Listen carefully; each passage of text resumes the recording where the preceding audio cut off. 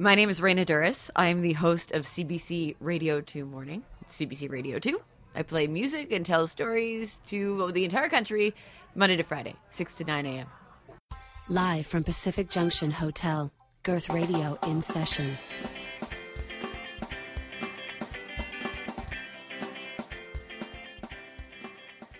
Okay, so hard-hitting question first. Yes. Raina, for you. Is it true you grew up in a commune?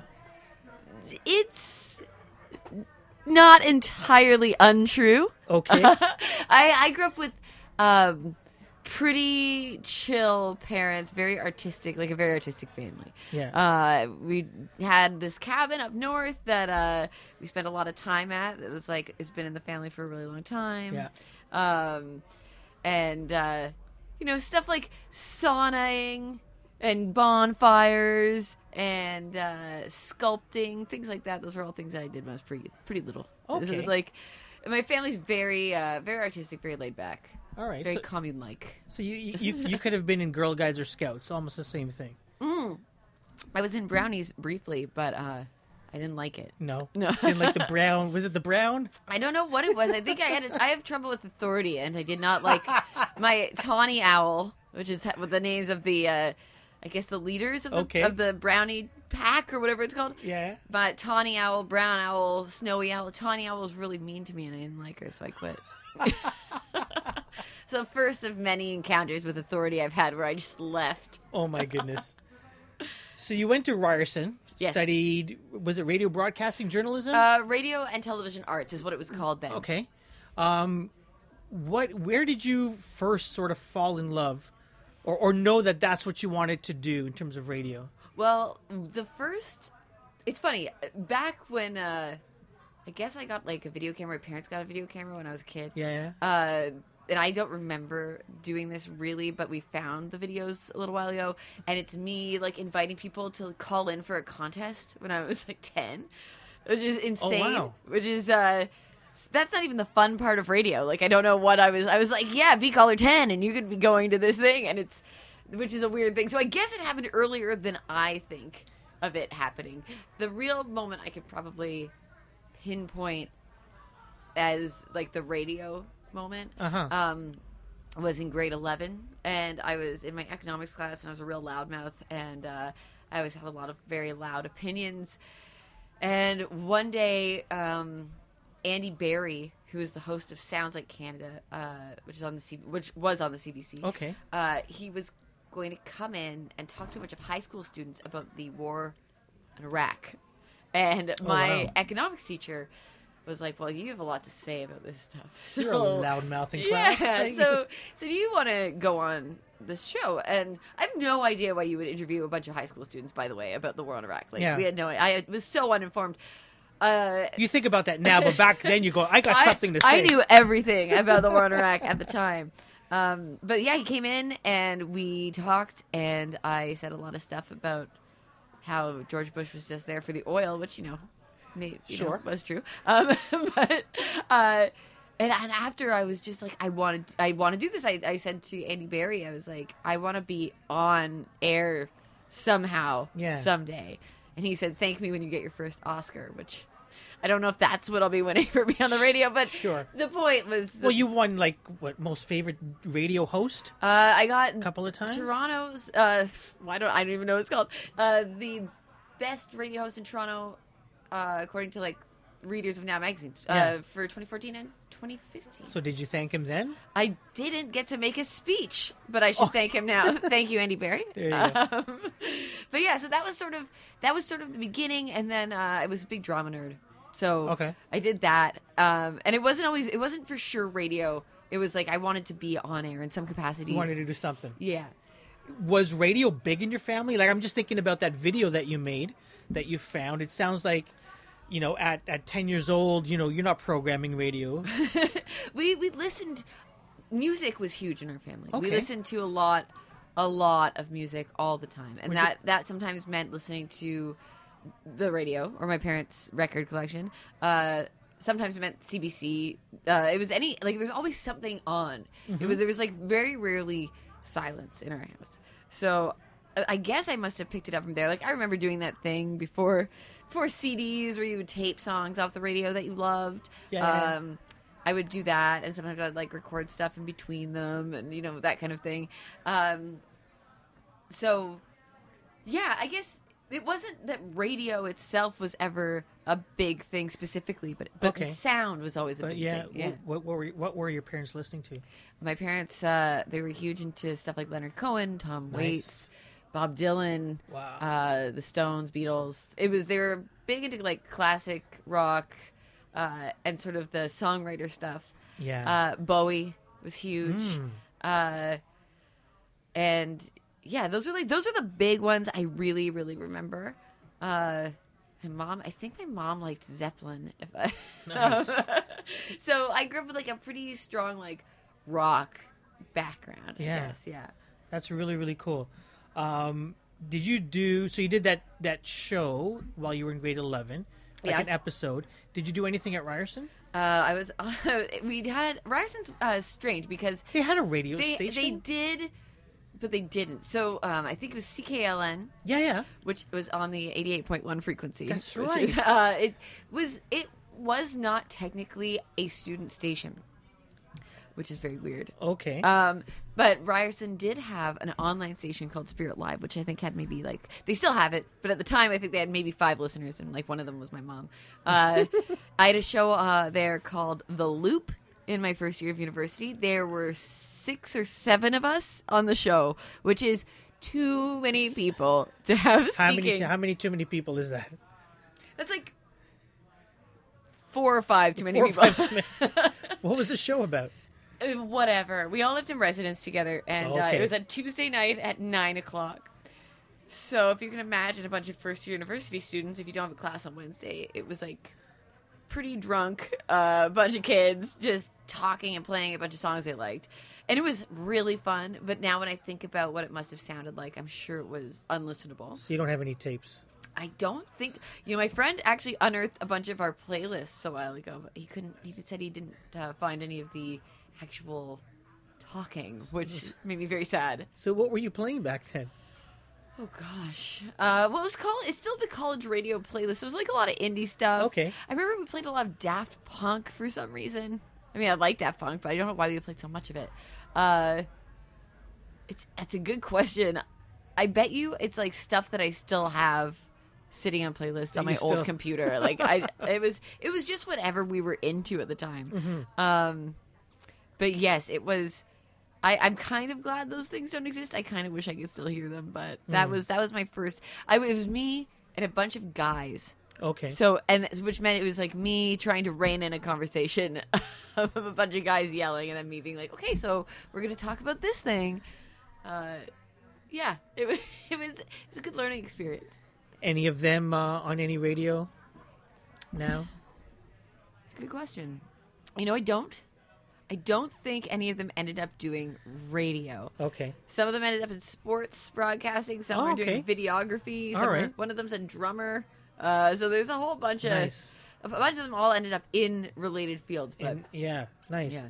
So was it Q107 that was your first proper gig? it was actually Chorus Radio owns the Edge 640 and Q107. So I applied. I think it was second year university. I applied for an internship at the Edge Intern Army, and I kind of applied on a whim. Is this going to like events and giving out Yeah, swag? it's the kids you see outside of concerts giving out high fives and Okay. like random samples of stuff. Okay. You know? So that was what I did first, and then somewhere along the line, their digital department asked if they were trying to design a poster for something, and they asked if we had any ideas, and I gave them a mock-up of a poster for a contest that never actually ran. And they said, like, well, do you want to be an intern in the digital department? Okay. So I ended up doing that, and that was for all 3 stations. And what did that entail? That was like social media. Okay. Getting a bunch of radio hosts who'd never used Twitter on Twitter, which was impossible. I guess this was like 2004. Okay. So it was a long 2005 maybe. Yeah. And then I worked on. This is like early days of social. Yeah, it was it was hard to convince people that it made any sense to be on it.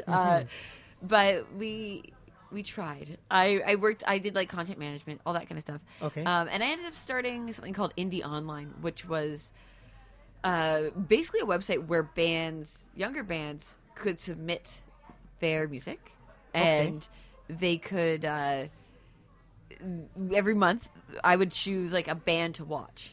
So and they could come in. So I think for a while we had them coming in and play a show at the Edge Studio, or we'd like play a song if there was on air, and I'd go on and talk about them a little bit with like Bookie, who was on at the Edge there, or Fearless Fred, who was on in the afternoons there as well. Okay. Yeah. Any bands that you remember from back then that have done it? Yeah.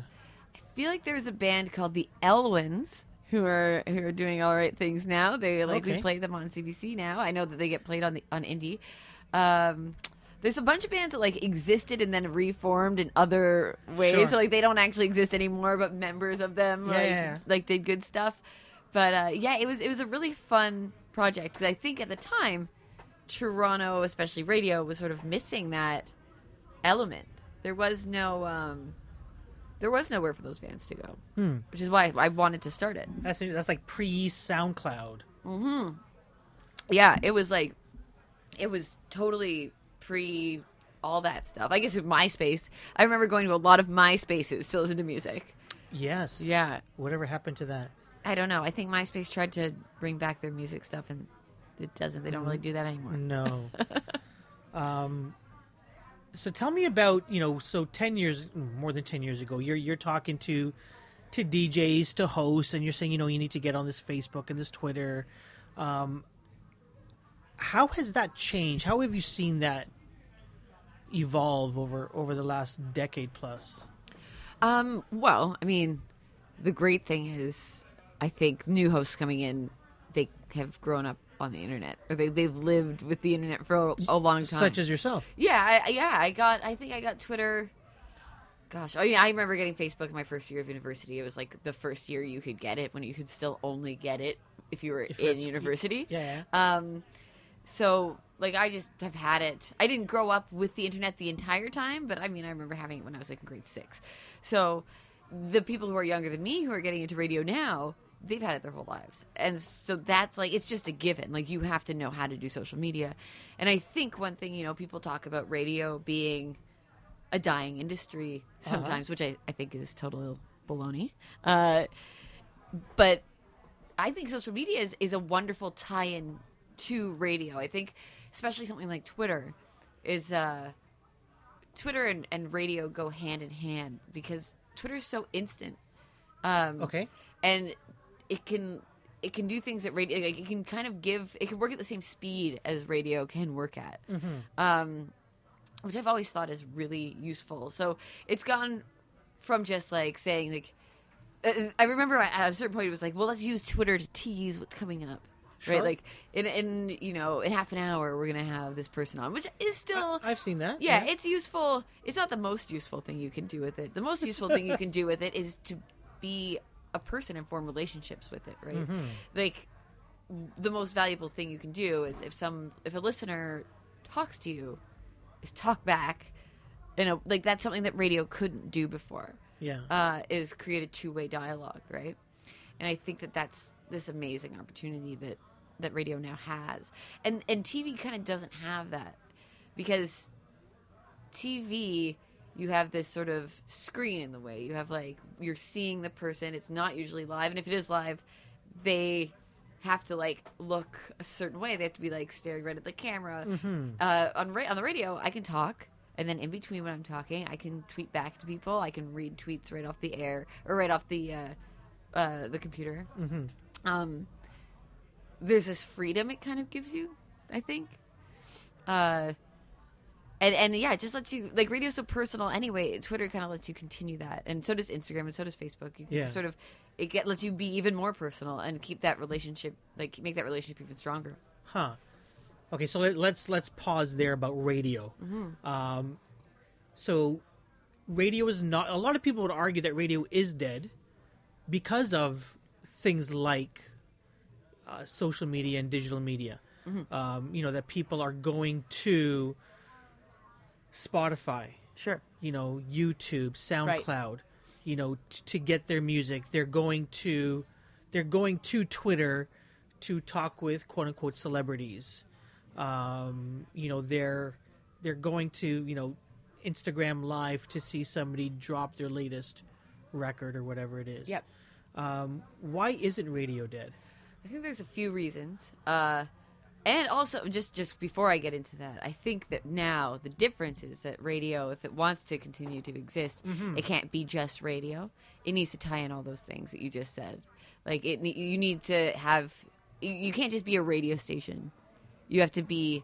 I guess I hate using just the word brand, but you have to be bigger than just a radio station. Your station should be doing those things like Instagram Live and like doing all of those other things, making music streams, all that stuff. Yeah. That being said, I think the reason that radio isn't dead is like, do you have TV at home?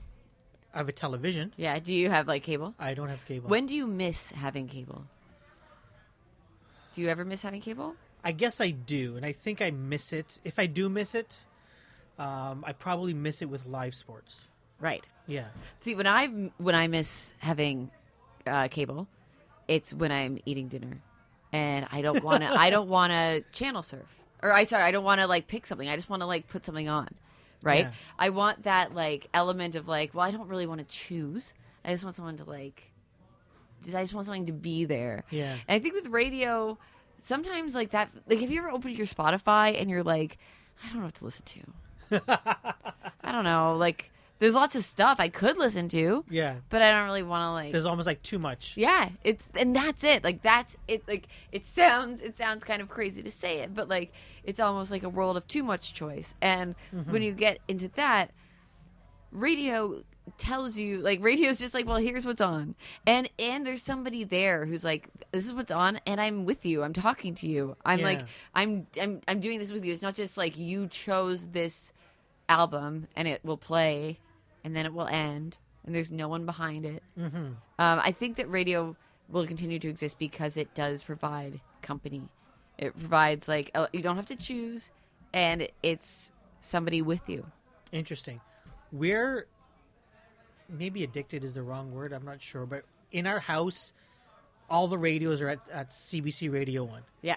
We wake up with, now I've had to listen to you so I can understand what you're doing Sure. at CBC Radio 2, but Matt Galloway's on in the morning, Sure. and I after that, it's The Current. Yep. After that, Tom Power's on. Yeah. And there's almost an expectation, even on the weekends, I know I'm familiar with the voices. I'm familiar with with the programming. So that's, CBC. That's public radio.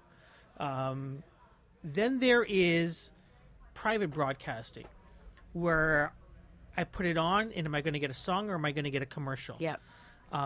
And as much as I enjoy listening to Q, The Edge, Indie 88, I think there's a rock station out in Hamilton or something. Y108? Yes. Yeah. As much as I enjoy those stations, it's hit and miss. Yep. I'm not sure what I'm going to get. There's a lot of commercials. Yeah. Sometimes, they're playing that Zeppelin song, or they're playing my favorite Neil Young song or whatever it is. But then afterwards, it's like whatever. It's random. Too random for me. I mean, I think what you're getting to is, they're private broadcasters, and a lot of those stations are all owned by the same couple people, and there's this every quarter, Yep. they have to make bigger profits. It means cutting personality. It means cutting training. It means playing bigger and bigger hits because they know that people will listen to them and they won't change the channel. It means more and more commercials. It means more and more like branded content or promotional stuff. So what you're getting is like, it gets further and further away from being about the music or being about anything engaging content wise, and more into, let's throw a bunch of stuff at you that like we can make money off of. Yeah. That's my personal opinion on that.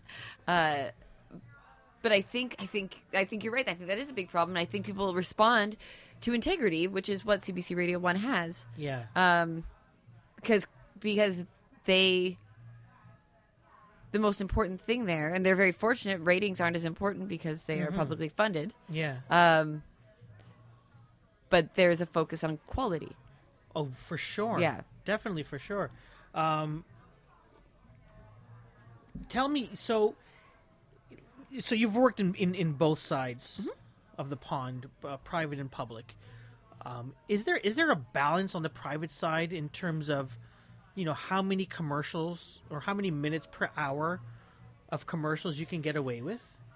I feel like that's always changing. Yeah. And that really is more of a decision made by the program directors or the general manager of the station. They do a lot of calculating what clock, like a clock. So a clock is the, if you imagine a pie chart, Yeah. divided by hour. How much is talking, how much is commercial, and how much is music. Yeah. And those, I've seen so many people, they spend months like coming up with new clocks. They're always working on new clocks that they think are gonna, you want to move your commercials so they're not at the exact same time as your competitors' commercials. They're all on at the same time. Well, like it's all, seems. I think sometimes the strategy is like, let's move them to the same time so that you'll never switch off of us on commercials to them on music. But then it's also like, we don't want them at the same time because it's confusing. This is what I mean. Like they rejig them all the time because there's all of these different ideas of what strategy will work. So putting your news like 10 minutes after the hour instead of right on the hour, because then, if people switch over and they want to hear the news or they don't want to hear the news. So I actually don't know what the quota for number. I'm sure that I bet you there's a regulation that says, because the CRTC, I mean, they regulate a lot of stuff. I mean, if you had a station that was just commercials, it would probably not be okay. Fair enough. But I mean, I don't know. I don't know, because AM 640 runs infomercials like sometimes, and that's like just a whole program. Yeah, that's just commercials. So I don't really know how that works either. But I'm not sure what the rule is for that. Yeah. I know when I started at Indie 88, we had no commercials because when you first started. Yeah, because we hadn't sold anything yet. But it was a beautiful, I thought you guys were just being nice. It was a beautiful, glorious time. Well, it was funny because people were like, "Oh man, you used to have no commercials," and I was like, "Well, I know. Like, we all would love to have no commercials, but like none of us will get paid or be able to keep this going if we have no commercials ever." So there's no like rich philanthropist that's. If I ever won somehow like millions of dollars in a lottery, I feel like I would love to start a radio station and just do what I wanted. Commercial free. Yeah, commercial free, or like just a couple commercials here and there. Yeah. And play the music I actually liked. Okay, so when did music stop being controlled by what I used to call the DJs, and now by a program director? Before me. Before. That was one of the great disillusionments when I started in radio. Yeah. That and finding out that countdowns sometimes are not completely voted on by listeners.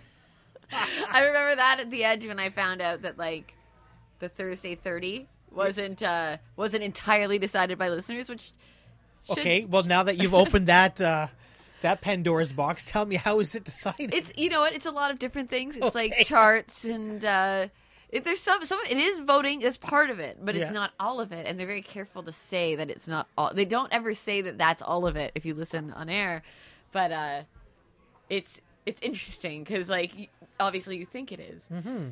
But there's a lot of different things that go into that. And some of it is charts, some of it's music meetings. So music meetings, you would sit and you'd listen to stuff and you decide what, is going to get played more and what's going to get played less. Yeah. If it does make you feel better, I was on the music committee at the Edge and at Indie 88.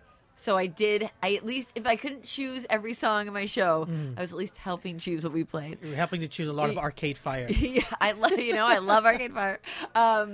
But yeah, I don't know when that stopped, and I think some DJs, like legacy DJs, still get to pick more of their own stuff. Like, I know Bookie at Indie 88 for his Sunday Night Rock show. gets to choose a good chunk of his music. And you sort of work around some of the current rotation songs that you're trying to get in a certain number a week, and then he can pick. What's the reasoning behind that? Behind music being programmed? What's the reasoning behind that? Well, there are, I mean, really, it's to hold on to listeners is really the overall goal. If you have say you have a new song, I don't know, say it's like Cage the Elephant comes out with a new song. And you know it's probably going to be a big song. Yeah. But it's brand new, no one's heard it yet. You want to spin it enough times in a given week that people are going to hear it and it's going to become familiar.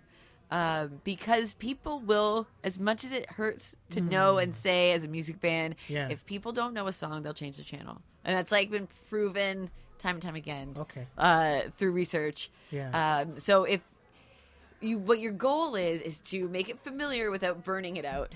And so, you know, if other stations are also playing it a lot, then burnout happens faster. Then songs get dropped. Or they don't. They just stay on. I don't know. Sometimes they just stay on air forever and ever, as I'm sure you've noticed with certain things.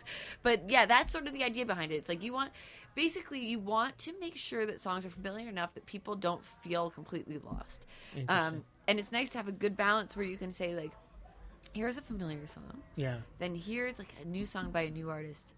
But you listen to the station, you trust that we're not going to just play you a bunch of unfamiliar stuff. We're going to go back to another familiar song you probably know after that.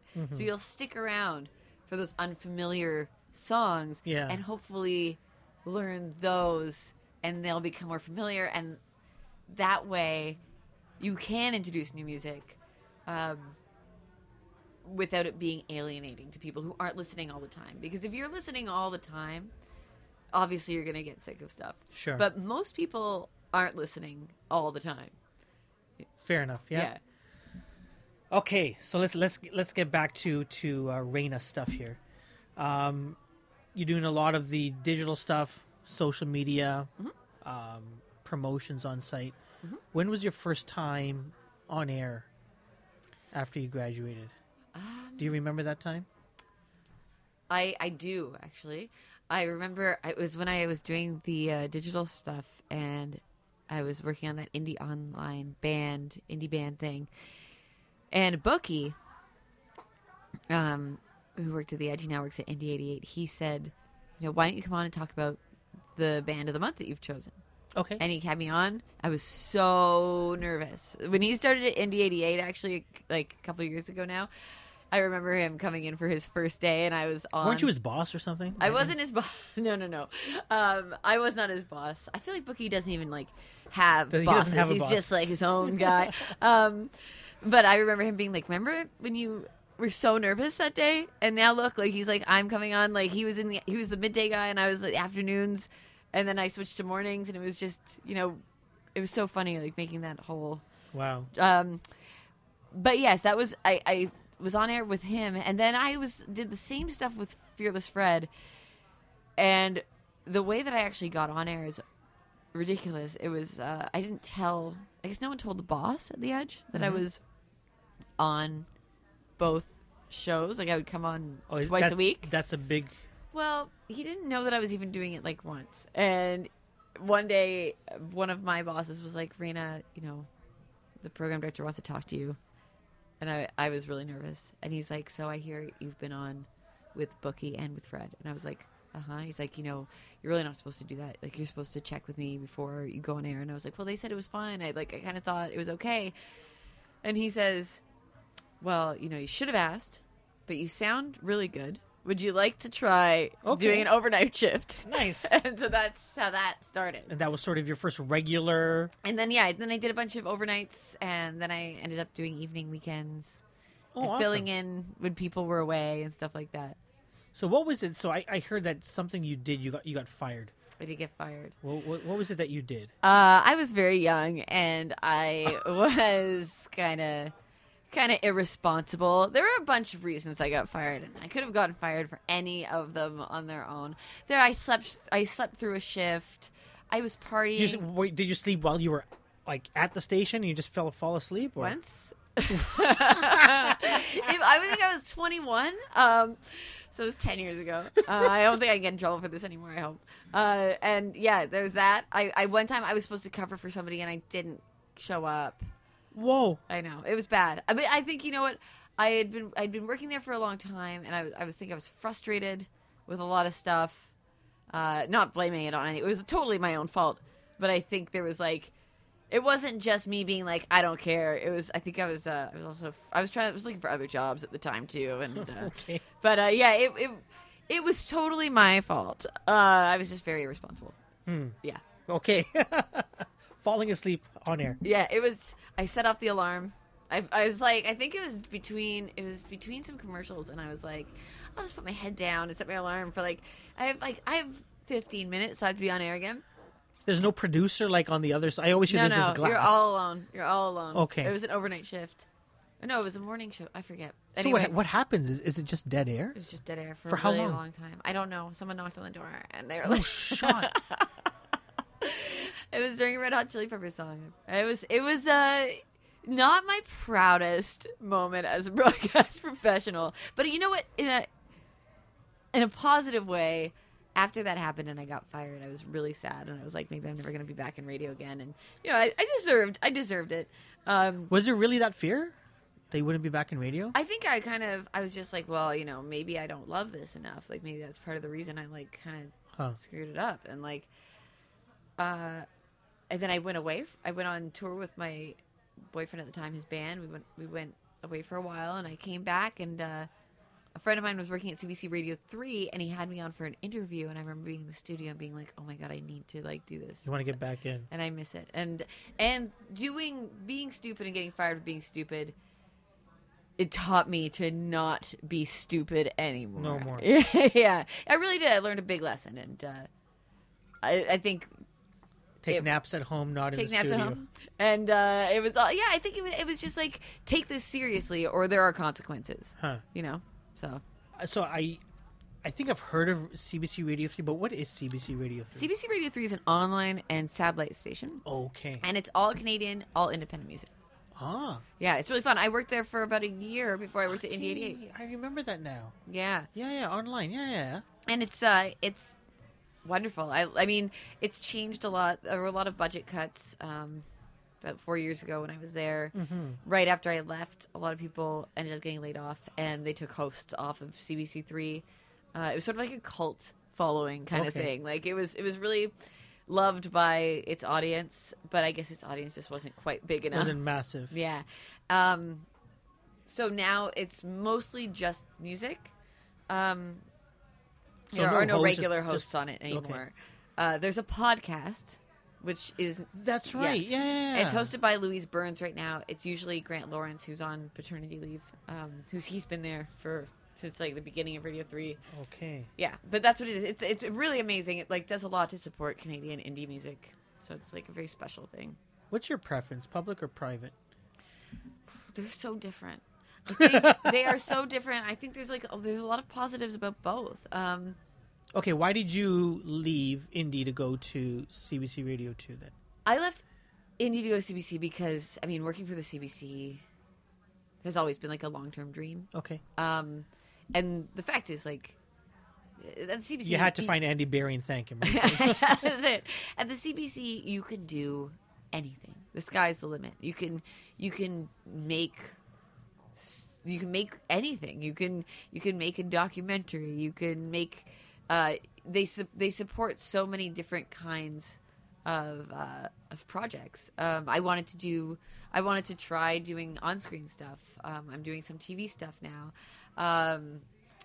And I wanted to, I mean, ultimately, you know, to be on Radio 1 would be amazing. I love Radio 2. It's national. Like that's another thing. It's like it's just bigger, you know. You can do these things that you can't do in private radio as easily. Plus, you know, there are no commercials, and there is a level of integrity to it that I really believe in. Yeah. I think that whether or not you always agree with the decisions people make, you know that they're making them for like the right reasons. People want to do a good thing and build something that is that they can feel proud of, and it's not based on how many commercials can we sell? Yeah.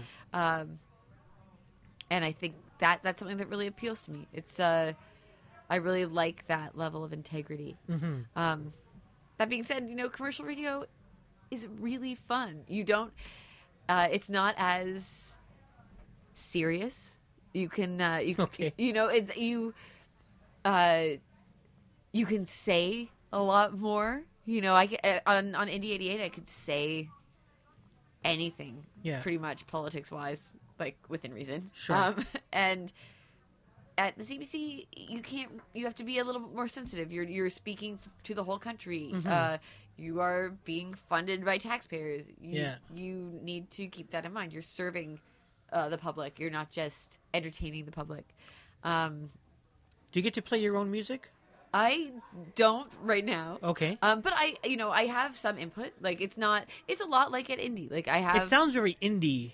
the radio too. Yeah. Yes. Like your morning show. Yeah. I do have some input and it is they do have a focus on playing Canadian music that's not mainstream. Yeah. Which I think it's so important. Like this country needs that. Uh-huh. There's enough stations playing American hits. Sure. So Let's go back to Indie 88. Were you So where were you before Indie 88? You were at CBC CBC 3. Radio 3. yeah.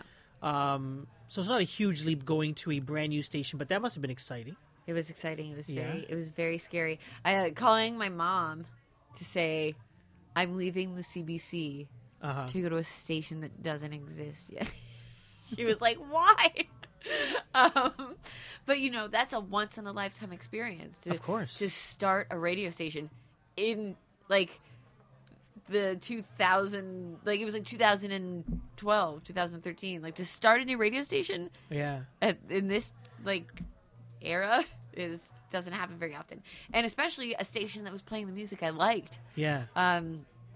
My boss there, Adam Thompson, who's wonderful, who works at Sonic in Edmonton now, he called me, he emailed me. I hassled the people who run Indie 88 for like a year because I was like, "Hey, I hear you're starting a radio station. Like, Oh, wow, do you okay. need anybody?" And he called me and he was like, "We're interested in having you as a music director and our afternoon host." Wow. And obviously that was terrifying Sure. because I didn't know what I was doing. I just fell asleep and you want me to run your station? Yeah, exactly. Do you know what happened 2 years ago? And I mean, I was working at, an online indie station, Yeah. but I was also I did do this interview series out of my house during that time. Mm-hmm. After I got fired from The Edge, I was running this series called Rain's World, which was like a video interview series where I brought bands in and did interviews in my house. So there was also that. Like I had a lot This of is before connections. Strombo was doing this? Yeah, way before Strombo was doing this. This is my idea.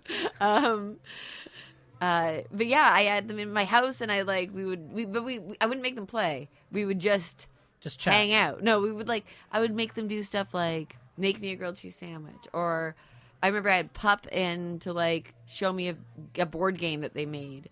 I had all sorts of bands in to do just. I played the Darcys came in to play Ouija, stuff like that. Wow. Yeah. Tokyo Police Club came over. They made me a grilled cheese sandwich. That was what we did that day. But so I guess he'd seen those, and then he saw what I was doing at CBC3, and he asked if I could come over, and it was very scary, but it was so exciting. It was it was amazing. I loved it. It was like one of the best decisions I've ever made. It was so cool, and it was so much fun. Yeah. Yeah, I don't even know what to what to say about that. So you guys were in a house? Yep. Are you in a house? They still are there now. Are you in a house beside other people living? They're in. It's basically a townhouse, so it's connected to houses on either side. Oh my goodness. Yeah, so there's people who live beside Yeah. the Indie 88 studio, who at the very beginning we had to turn down our speakers. We had to change the limiter on the speakers because we were turning it up too loud and leaving them on overnight, and people were Of course. really angry. These party animals. Yeah, it was what it was like. It was like what you imagine a radio station being like from a movie from the 80s or something. Sure. It's and at the beginning, we did get to choose a lot of our own music because it was this. There was a month where we were just testing the signal. and I got to have people in to do this thing called the Throne of Glory, and it was like guests would come in with their own play. Like I had Ed the Sock came in with a playlist, and I would co-host with him for an hour. Oh, I remember that. Yeah. So it was like stuff like that, and it was really fun. It was just such an exciting, crazy thing to be a part of. That must have been really, really neat. It was. One of my favorite things that you guys did, and I think it was when Reflector came out by Arcade Fire. You played that song like over and over for like an hour. Was it an hour? Yeah. Okay. Was it a day? I was there that night. Yeah. What was that? So my boss and I were there. It was just us. Yeah. And Reflector dropped, and it was a huge deal. I mean, Arcade Fire, especially then, was even bigger than they are. Like they were like peak Arcade Fire at the time. Yeah. And it was so anticipated, and we got it, and we played it.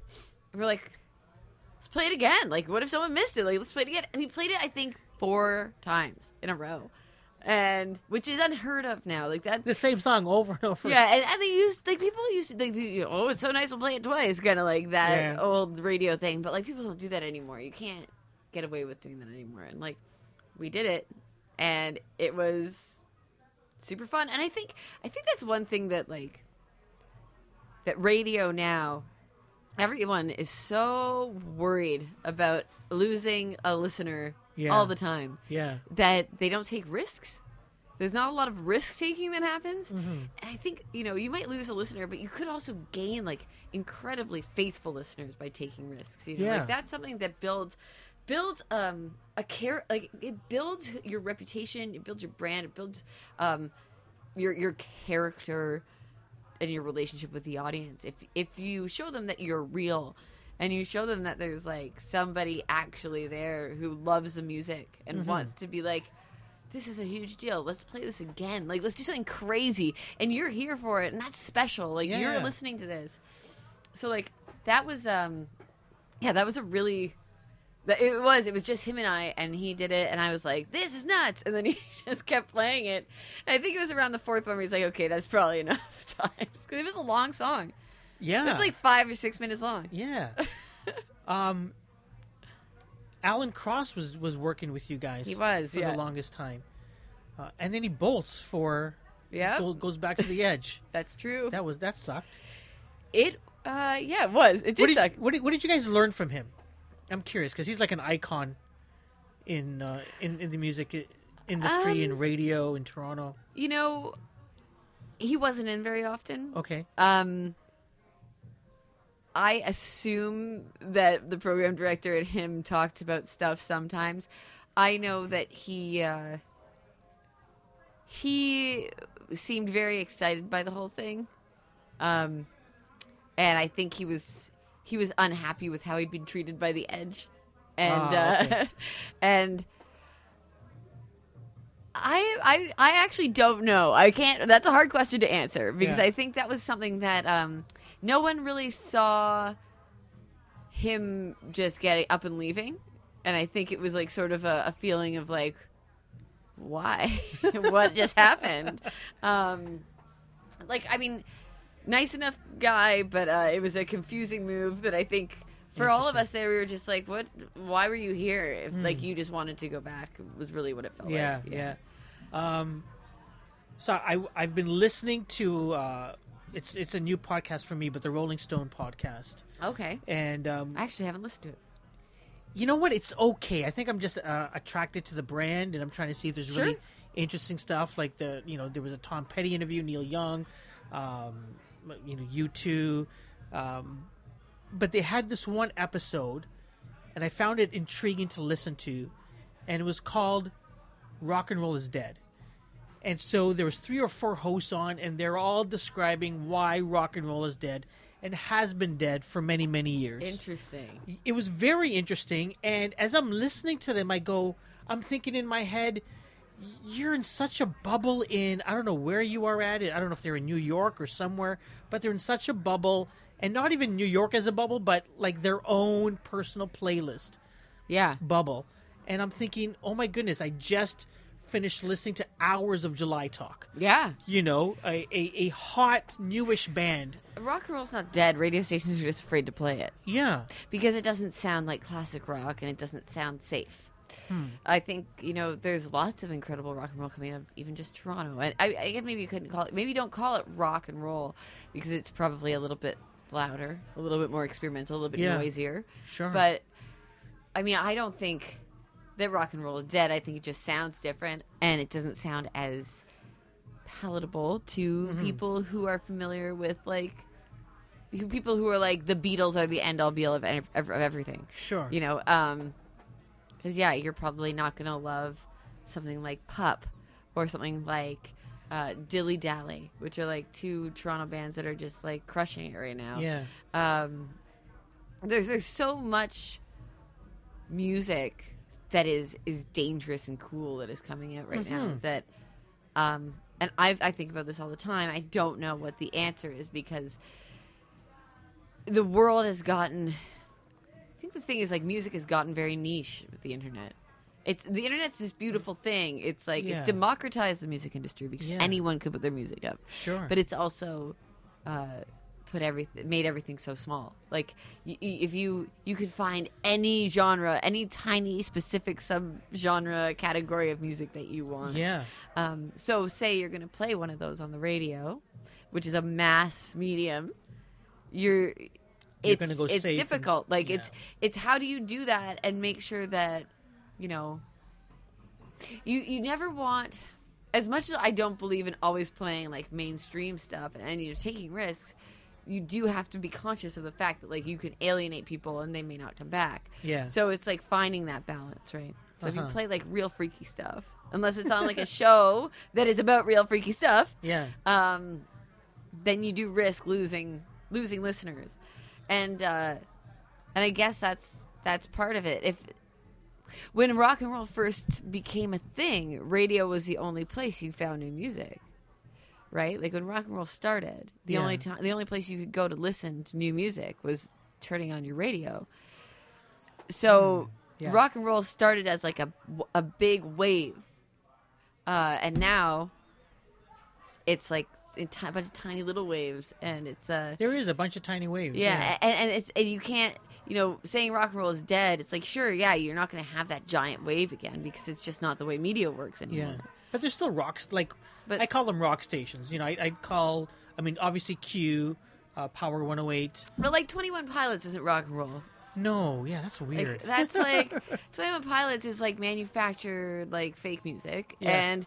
Like masquerading, very poppy. Masquerading is rock and roll, and like that's why, like if you're gonna judge rock on that, then rock's dead. It was funny because they used that example as a rock band. Yeah, it's not a rock band.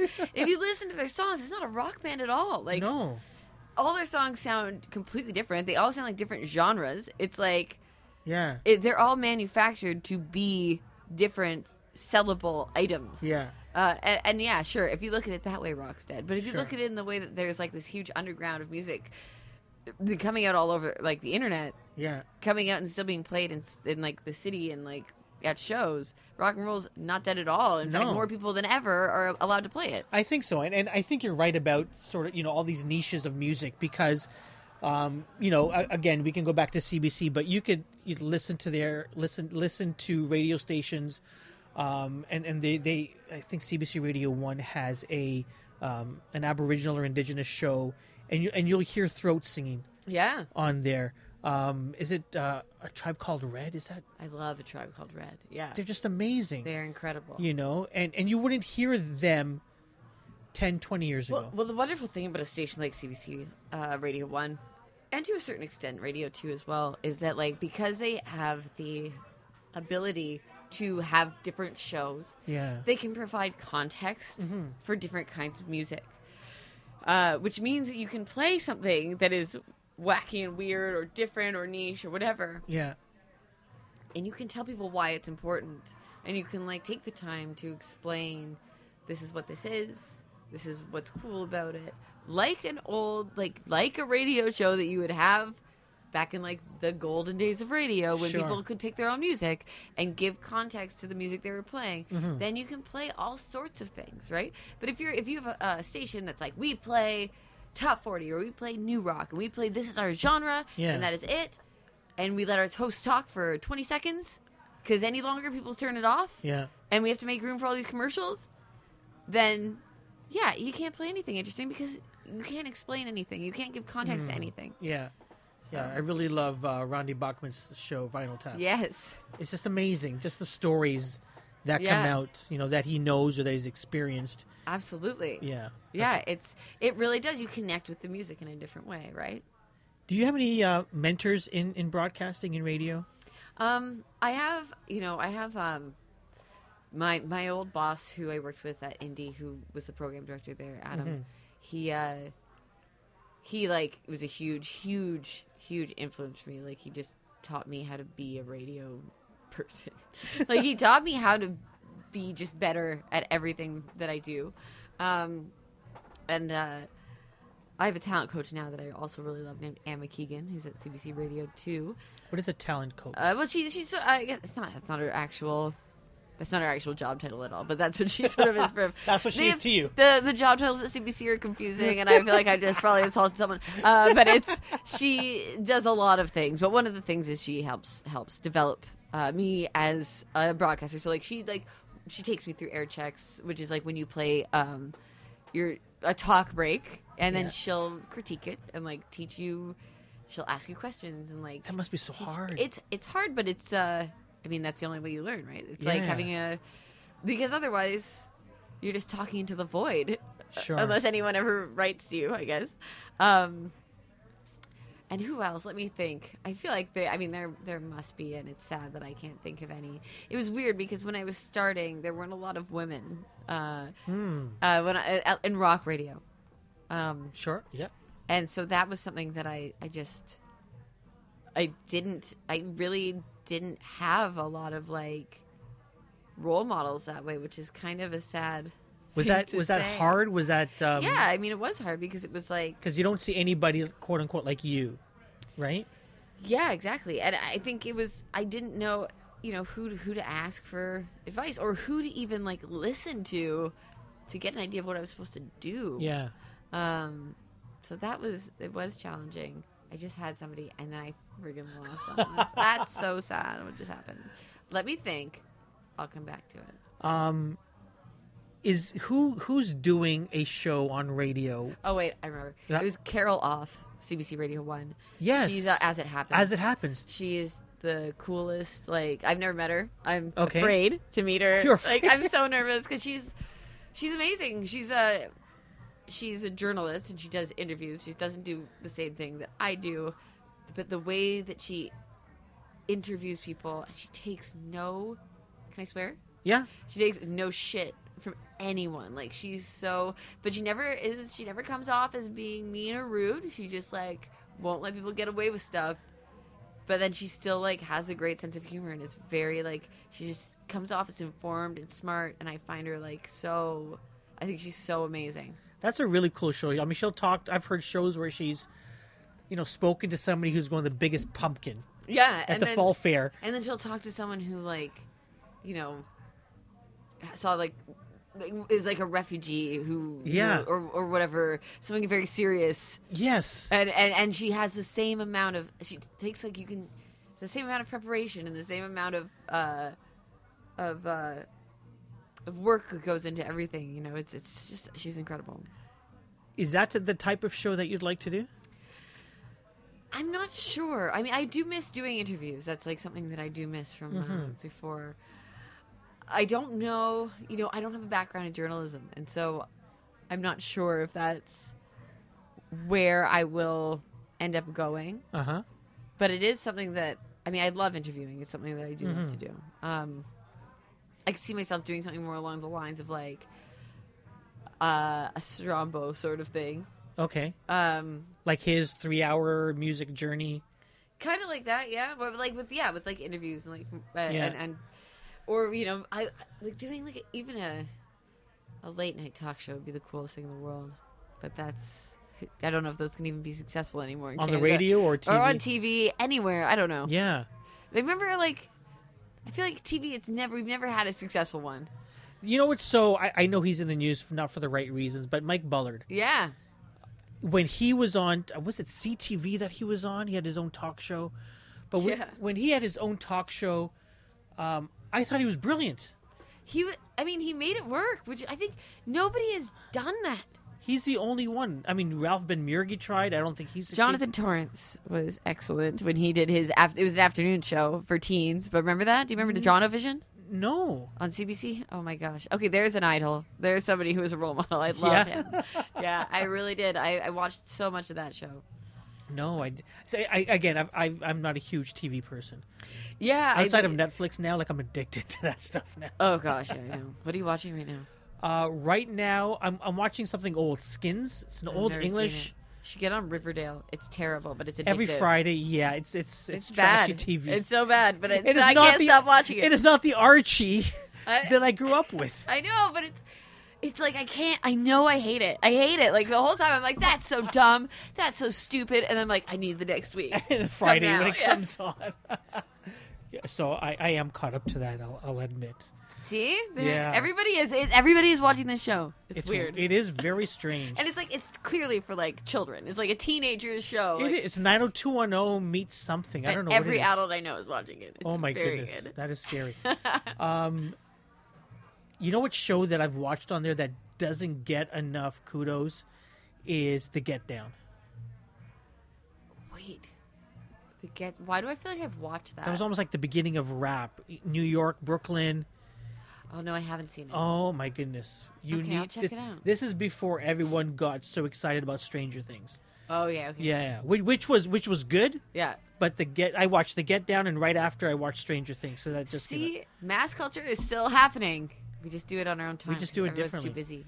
you got The Get Down. Okay, cool. I thought it was just an amazing television show. I'll check it out. It's really, really good. Who is doing? If your boss came to you, or the head of CBC Radio, I don't know if there's a head of CBC Radio 2 or 1, but that person comes to you and says, "Reina, you just won the lottery today. Pick a show. Ooh. What show? So if you could pick to take over someone's show, or to do that, or to create your own. Forget about creating your own show. You want to do talk, but if you could take over someone's show, whose show would you take over? Gosh, that's a really hard question. There's so many different ones for different reasons. I mean, Tom Power is a very good friend, but You've already taken over one of his shows. but Q. I mean, Q is a fun one. It's to me, it's like. It's especially now. I feel like what they're doing with it now. It sounds really fresh and exciting and new. And he has made it his own, eh? I really like what it did. I don't want to kick Fred off, or I don't want to kick Tom off that show. I love what he's up to, but man, that would be a fun one to do. There is something appealing to me about. I love the idea of being national, but like the Toronto sort of like Metro Morning and Here and Now. Like I love Toronto. I really love Toronto a lot. And one thing that if you're on a national show in Canada, you can't do is fan out about how much you love Toronto ever, because people do not like that. They don't. And I kind of miss doing that. I really love the city, and I think doing as much as I like being national, there is something nice about doing a local show. Here and Now would be a lot of fun. That's the afternoon show. The that afternoon they have, show, isn't it? yeah, for sure. But I don't know. I mean, have you heard Out in the Open, Pia Chattopadhyay's show? Well, I know the host name. No, Out in the Open. What is that about? Out in the Open. She just, it's like different. It's almost like a podcast in the way that she examines sort of different topics each week, and brings in people who tell stories and stuff. And I think that's sort of the direction things are kind of. The podcasts are just having like a huge moment right now. Massive. And the newer shows on CBC, you can hear that influence on them. And that's like a very interesting... If you can hook me up with Connie Walker to come in. She's amazing. Oh my goodness. Have you been listening to I've heard Murder? her... It's a beautiful I was piece of so work. sad that there was an end to it. Because I think that can just continue on. It was so well done. And on. She did an amazing job with that podcast. Yeah, podcasts there are, it's a big thing right now for CBC, and they're making some really, really cool stuff. Yeah. So it's interesting. It's weird, right? Because I think it's all, to me, I guess I just started at the CBC in October. Okay. after 3 years at Indy, and I still find it kind of overwhelming. Like, it's very exciting, and I love being there, and I want to do like everything. But when you ask me like, what's the thing you want to do? It's like, I don't know. I want to try it all. Like, it's a hard thing. Like, I know that I would like to be on Radio 1, I guess, eventually, but I still. But Matt Galloway has to retire sometime, right? I still haven't. We tweet to each other all the time. Okay. I've never met him in real life. No. And I'm so nervous. I'm such a big fan. You work at the same time? I know. In the same building? I know. He's a floor. He's on like the next floor up. So I've seen him. So listen, you know that there's music for like 15 minutes because you're not like quickly. What am I supposed to do? Just go like sneak into his quickly go down, wave to him, and then just run back up.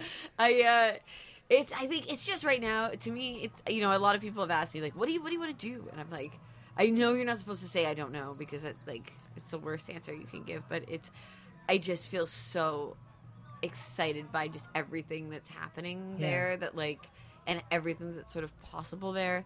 And even like, and on like, I know I said being on CBC Radio 1 would be great, but like CBC Radio 2, there's so much possibility there. It's a national music station, and I want to see what I can do with it. Like, I'm really excited about this show right now and what I can make it into. Yeah. Now that I've learned the ropes of it, which is still where I'm at right now. It's like still just taking over and figuring out how it all works. But I feel like the sky's the limit. That's why I went to the CBC to begin with, because like you really can do almost anything. You talked earlier about being on TV at CBC. Yeah, so I just started. It's I don't even know what it's these little sort of shorts where I talk about new music that you can hear.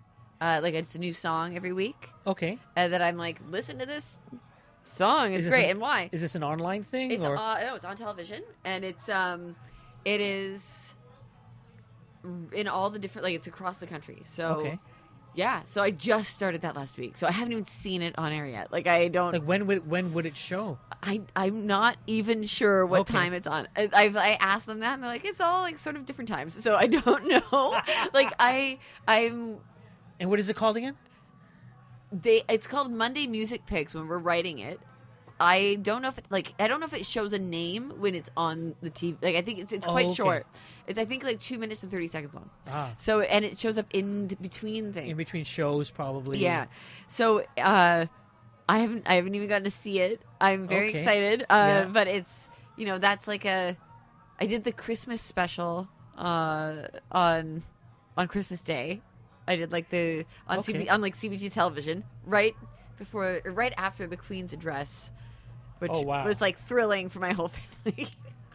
I didn't realize it was going to be airing right after that, and I was just like, did you tape it beforehand or is... yeah, we taped it like in November. Oh wow. Yeah, to wear festive Christmas clothes and coming in and like it was so weird. But it's like that's like a whole new crazy That's neat. challenge. Yeah, like that's such a neat thing. So, I mean, I really feel like this is such a time of flux for, like, media in general that, like, I don't like to say, well, this is exactly what I want to be doing, because my entire career, I never really knew for sure what I wanted to be doing. Yeah. I was just like, just do stuff. Like, do as much stuff and say yes to things and, like, see where you go. Yeah. Let me end off here. You talked earlier about, as you were coming up in radio, there was really, outside of Carol Off, there's no sort of woman in broadcast in radio that you could look at. There are some, but they weren't in the world I was in. Rock radio specifically. Yeah, it's tricky. So let me ask you: do you see yourself as a role model? I would like to be more. I think that like when I have like I've worked with younger women who are trying to get into it. I try to support them when I can. It's a hard thing because, again, like the one weird thing about being in radio is that you spend your biggest working hours every day. You're like in a room by yourself, right? Yeah. And it's a very like sort of closed off environment sometimes, and I think you have to make a real effort to open up and mentor people and be mentored and ask for those opportunities. I think the last few months, because this is all new to me, I've been like completely self-centered and like completely in my own world. But as this goes on, I think, and part of it too is like I want to ask for that kind of mentorship. Like I want to like email Connie Walker or Carol Off and be like, hey, I think you're really great. Like, can we have a coffee? Yeah. Because I think, it's ongoing, first of all. But, I think, like, I don't know totally how to mentor someone else yet. And I would like to. I think, like, what I try to do is whenever a young woman, or even, like, I mean, really, if a young guy asks me to mentor them, that's also awesome, because there weren't, when I was growing up, or when I was coming up in this, young guys weren't going to women in the industry and asking them for help, So, like, I want to help any young person who wants to do this. Also, if you're like a young person now who's like, I want to go into freaking terrestrial radio, I'm like, yay! I want to help you, because you want to tell them no. No, I want to. Yeah, you won't make any money for a very long time. Yeah, but then you'll get a job that you love, and you'll always have fun. Yeah, that's the thing. It's like that's what you're not getting. That's what paid it's for. Yeah, that's what it's for. I said I'd end off on that, but I need to ask you. No, I need to, and you tell me if Kareem, I need to get to bed, because I know you have to be up. Oh, it's okay. Really, really early. You love Toronto. What's your favorite neighborhood? Kensington Market. Why? I mean, I live in Parkdale now, but I lived in Kensington Market for, I think, 6 years. Okay. And it's magical. Like, I feel like I remember coming there for the first time when I was in high school, and not understanding that a place like that could exist. I'm from, Stouffville-ish, outside of Markham, like up like an hour out of the city, at least. And it was like this magical graffitied place full of potheads and art and like health food stores and incense and vintage stores and cool, weird restaurants and bars, and like everything's so smushed together. And I just didn't know a place could be like that. And I think it's one of the places in the city that has resisted complete gentrification. Yeah. But it carries so much character still, and it has such a history, and it feels so vibrant and alive. And I think I feel like artistically and creatively nourished when I'm in Kensington Market. I love it there. Nice. I miss it all the time. I don't always miss like the rats, or like how things smell like garbage on like the morning or the night of garbage pickup is pretty brutal. But like, man, like it's a special place, and I when I walk through it, I wish I could move back like right away. Do you have a favorite restaurant there or anywhere in Toronto? My favorite, I would say probably one of my favorite restaurants. Whenever anybody asks, it's Chanticleer, which is in Parkdale. Actually, it's on Queen West, near just like if you go west of Dufferin. Mm-hmm. It's like a little sort of spot. It's wonderful. I think it's French inspired. I'm bad with that kind of stuff. I never know what I. What kind of food? They have a beautiful steak tartare. They have this like popcorn shrimp, which is outrageously good. What else? They used to have this like duck platter that was insane. So that's one for sure. Hawker Bar on Ossington, I love. Okay.